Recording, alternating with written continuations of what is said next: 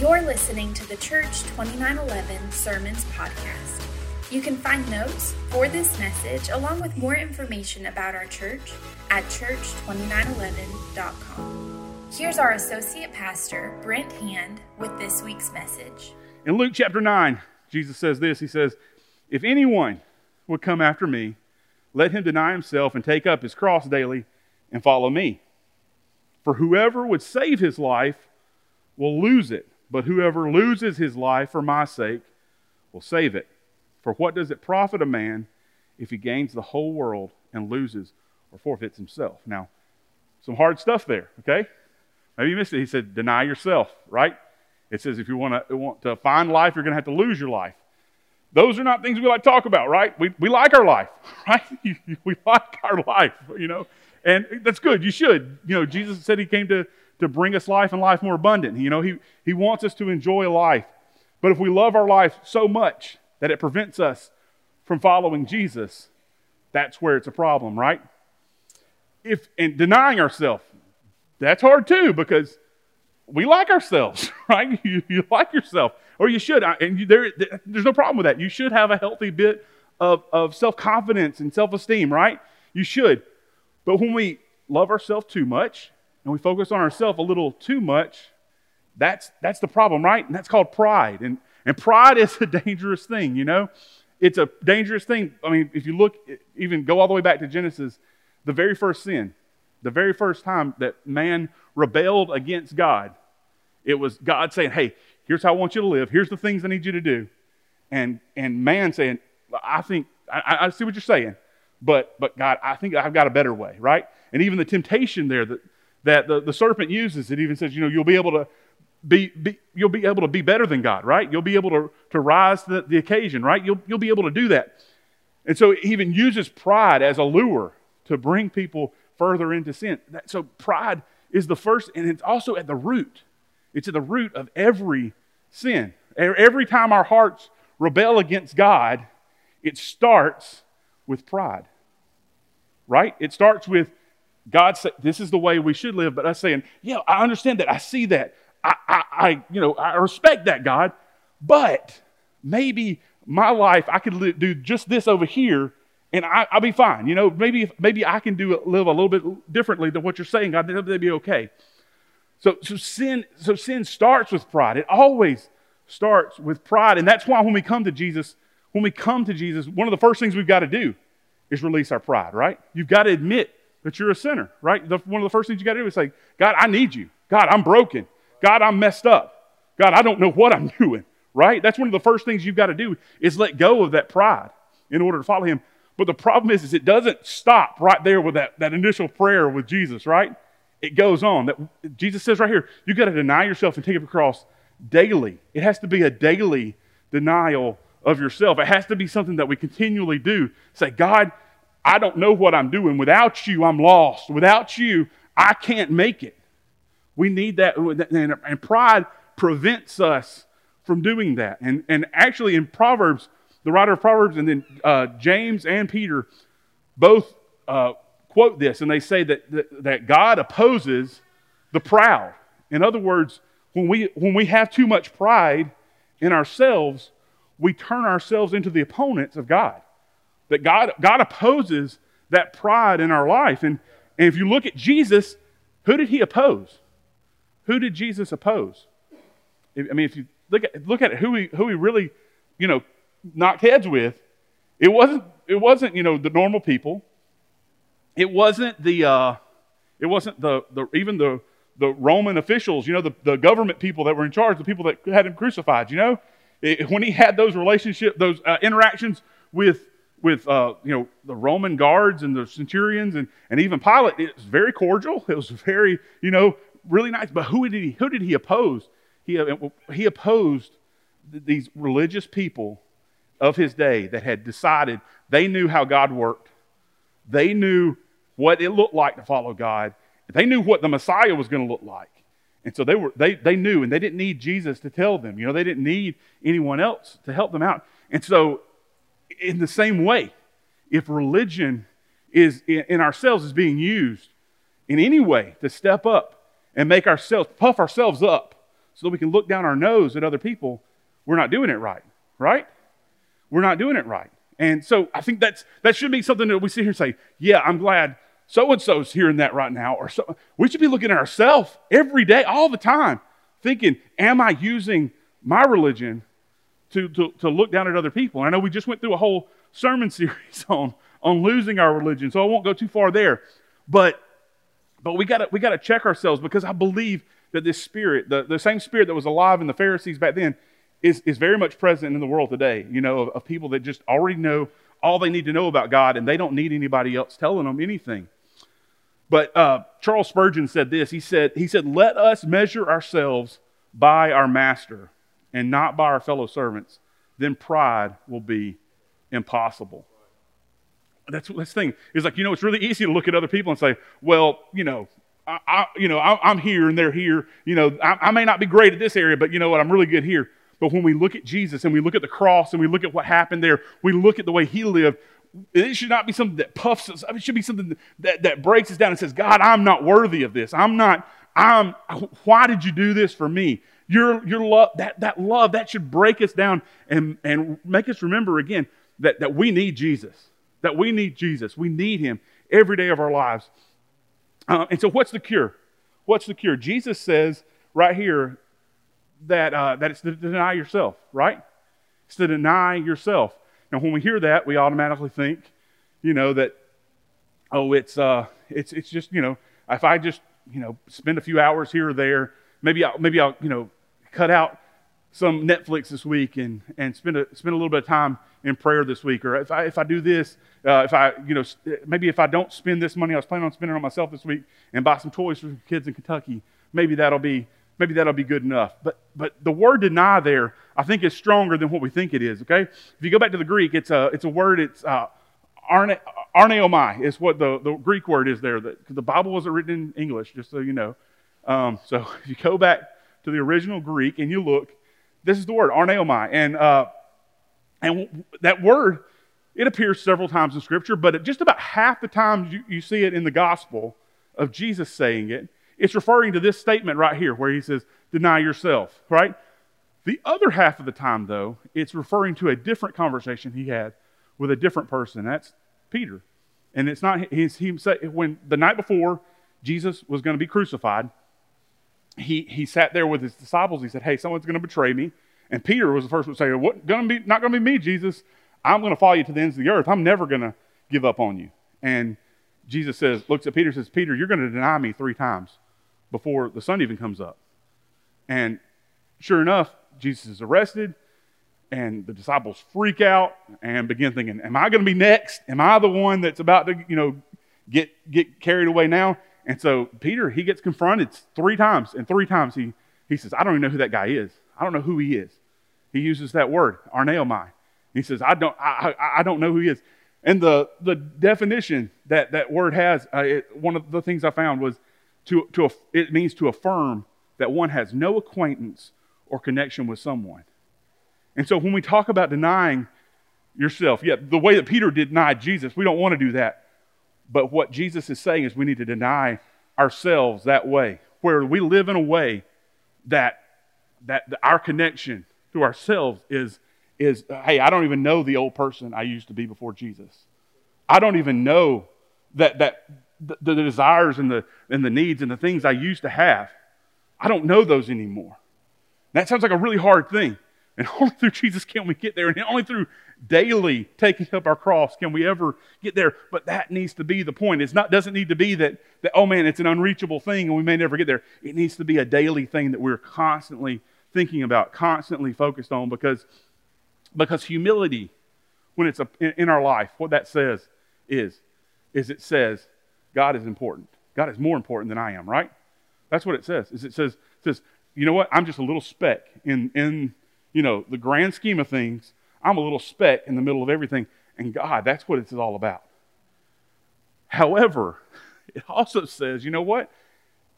I may be a little speck. There's a whole bunch of other little specks out there, right? There's a whole bunch of other little nobodies that are just as important as I am. And so other people are more important too, right? So that's what it is. It's saying that that God's more important and other people are more important, and putting the importance on them. But then it goes further. And not just that God is more important, but that I need God. That I can't make it on my own. I can't do this. That same spirit you have when you convert and you follow Jesus should carry us through, right? It should say, you know what, God, I cannot make it without you. I can't keep doing this without you. I can't live without you. And that's not just something we can say or say. It needs to be something that's in our hearts and know that we can't make it without God. But you know what? It also reminds us that we can't make it on our own. As much as we would like to think it, we can't. We need other people. We need other people. We need the people that are in this room. We need the people that are in our homes. We need the people that are around us. We need each other. That's why Jesus gave us one another. That's why he gave us the church, is because we're more powerful together than we could ever be alone, right? And so we need to see that is that in humility is what brings us together. It's what unites us. And says we may be different. We may not be all together on some things, but we're all together on the most important thing, and that's Jesus. And that can bring us together, right? If Jesus is the most important thing, then that can bring us together. That can unite us if we put him first. So let me ask you, and I want you to think, okay? I want you to imagine how much different your life would be, your world would be, if humility was always present. If denying yourself was always present. If when you walked into work, you weren't thinking about just getting through your day, getting out, and getting home, but you were thinking about the other people there.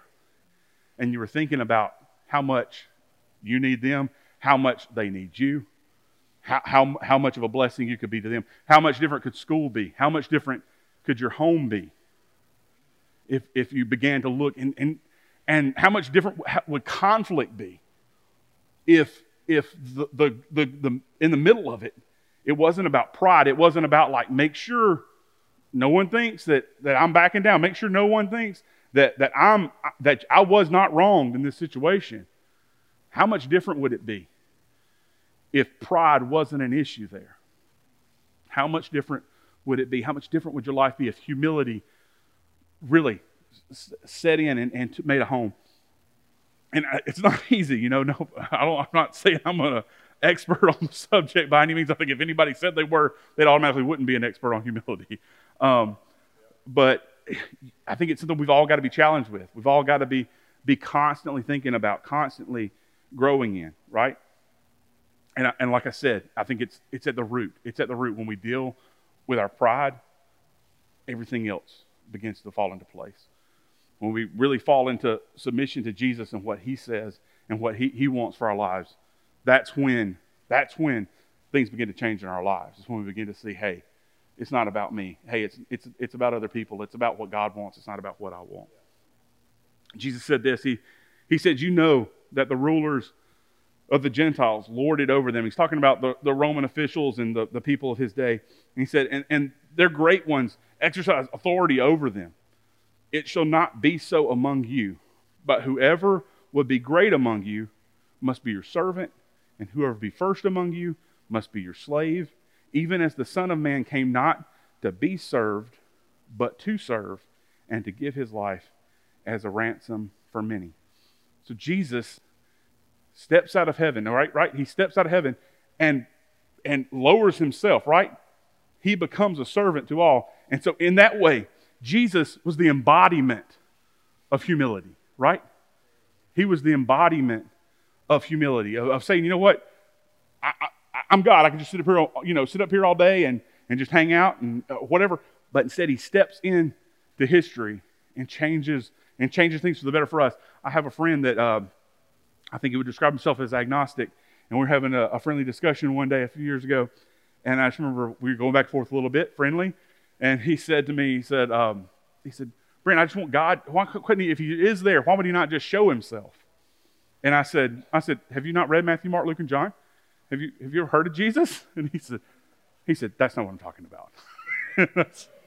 I said, yeah, because we all want God to, rip open the curtains of the universe and stick his head in and say, hey, everybody, this is God up here. Just letting you know I'm here. You need anything? Hit me up. But instead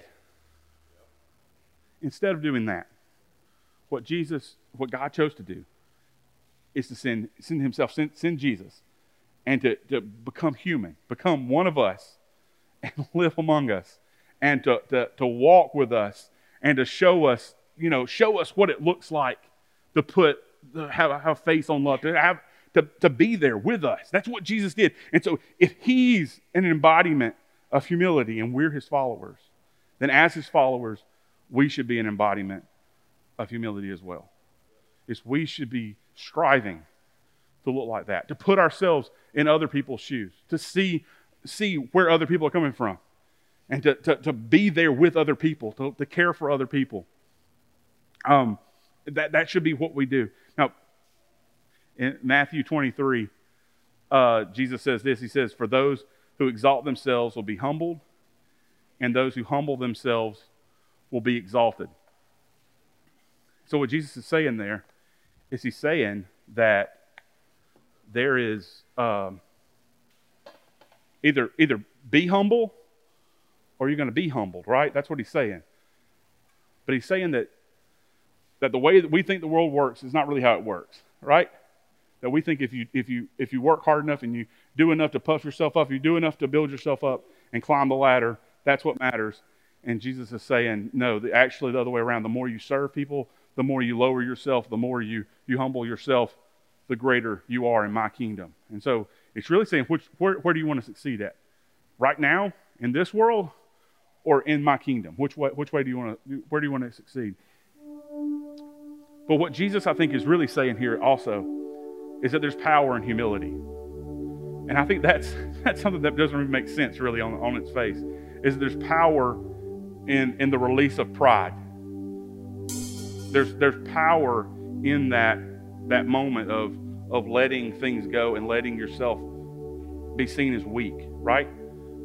Because just like when you first come to Jesus, you have to let it go, right? You have to say, you know what, I'm a sinner, I don't know what I'm doing, I'm messed up. And you come to him with that in that moment. Just like that, it's impossible to follow Jesus without having that idea in your head to begin with, right? It's impossible to follow Jesus without that spirit in your heart. But it's also impossible to grow without that spirit, right? Right? Without the idea that I don't know anything. Some of the stupidest people I know are the people that know everything, right? We all laugh, but we've all been that person too, haven't we? We've all been that person that knew everything and wouldn't hear what we needed to hear because we already knew all the answers. And I don't want to be that person. And when you are that person, you can't grow because you can't admit that you don't know anything, that you have some areas that you need to work on. So we need that. We need that humility. There's the power there that helps us grow. But humility also helps us love one another. It helps us even have a relationship with anybody. If in any relationship you have, if it's about what you get out of it instead of what you bring to the table, then what you have isn't a friendship. It's something else, right? It's something dangerous. So even to have a relationship with somebody, even to have a connection, to make a difference in someone's life requires humility. To serve people requires humility. The ability to change the world in a positive way is only possible through humility. It's only possible through releasing your pride, because anything else feeds in the wrong way. So there's power in humility to change the world, but there's also power in humility to change yourself, to heal, and to get help when you need help, right? There's power to connect with God, to connect with others, and to grow and to be healed. And today I want to challenge you. I do want to challenge you, to reflect and to think about, is my pride holding me back? I want you to think about that, and think about ways where you can set and do some things to change your life, where you're set up in a way where you're following Jesus and not following yourself, where you're following what Jesus says and not what you want. You're looking to what others need instead of what you need. But also, if there's anything in your life, where you know that you need help and you need prayer this morning, don't let pride hold you back from having prayer. If you need prayer, we'd love to pray with you. You can email our prayer team at prayer@church2911.com or text us at 205-476-2911. You can learn more about our church by visiting church2911.com or connect with us on Facebook and Instagram at church2911. Thanks for listening to the 2911 Sermons podcast. We hope you know that God has an amazing dream for you, and as always, we dare you to dream.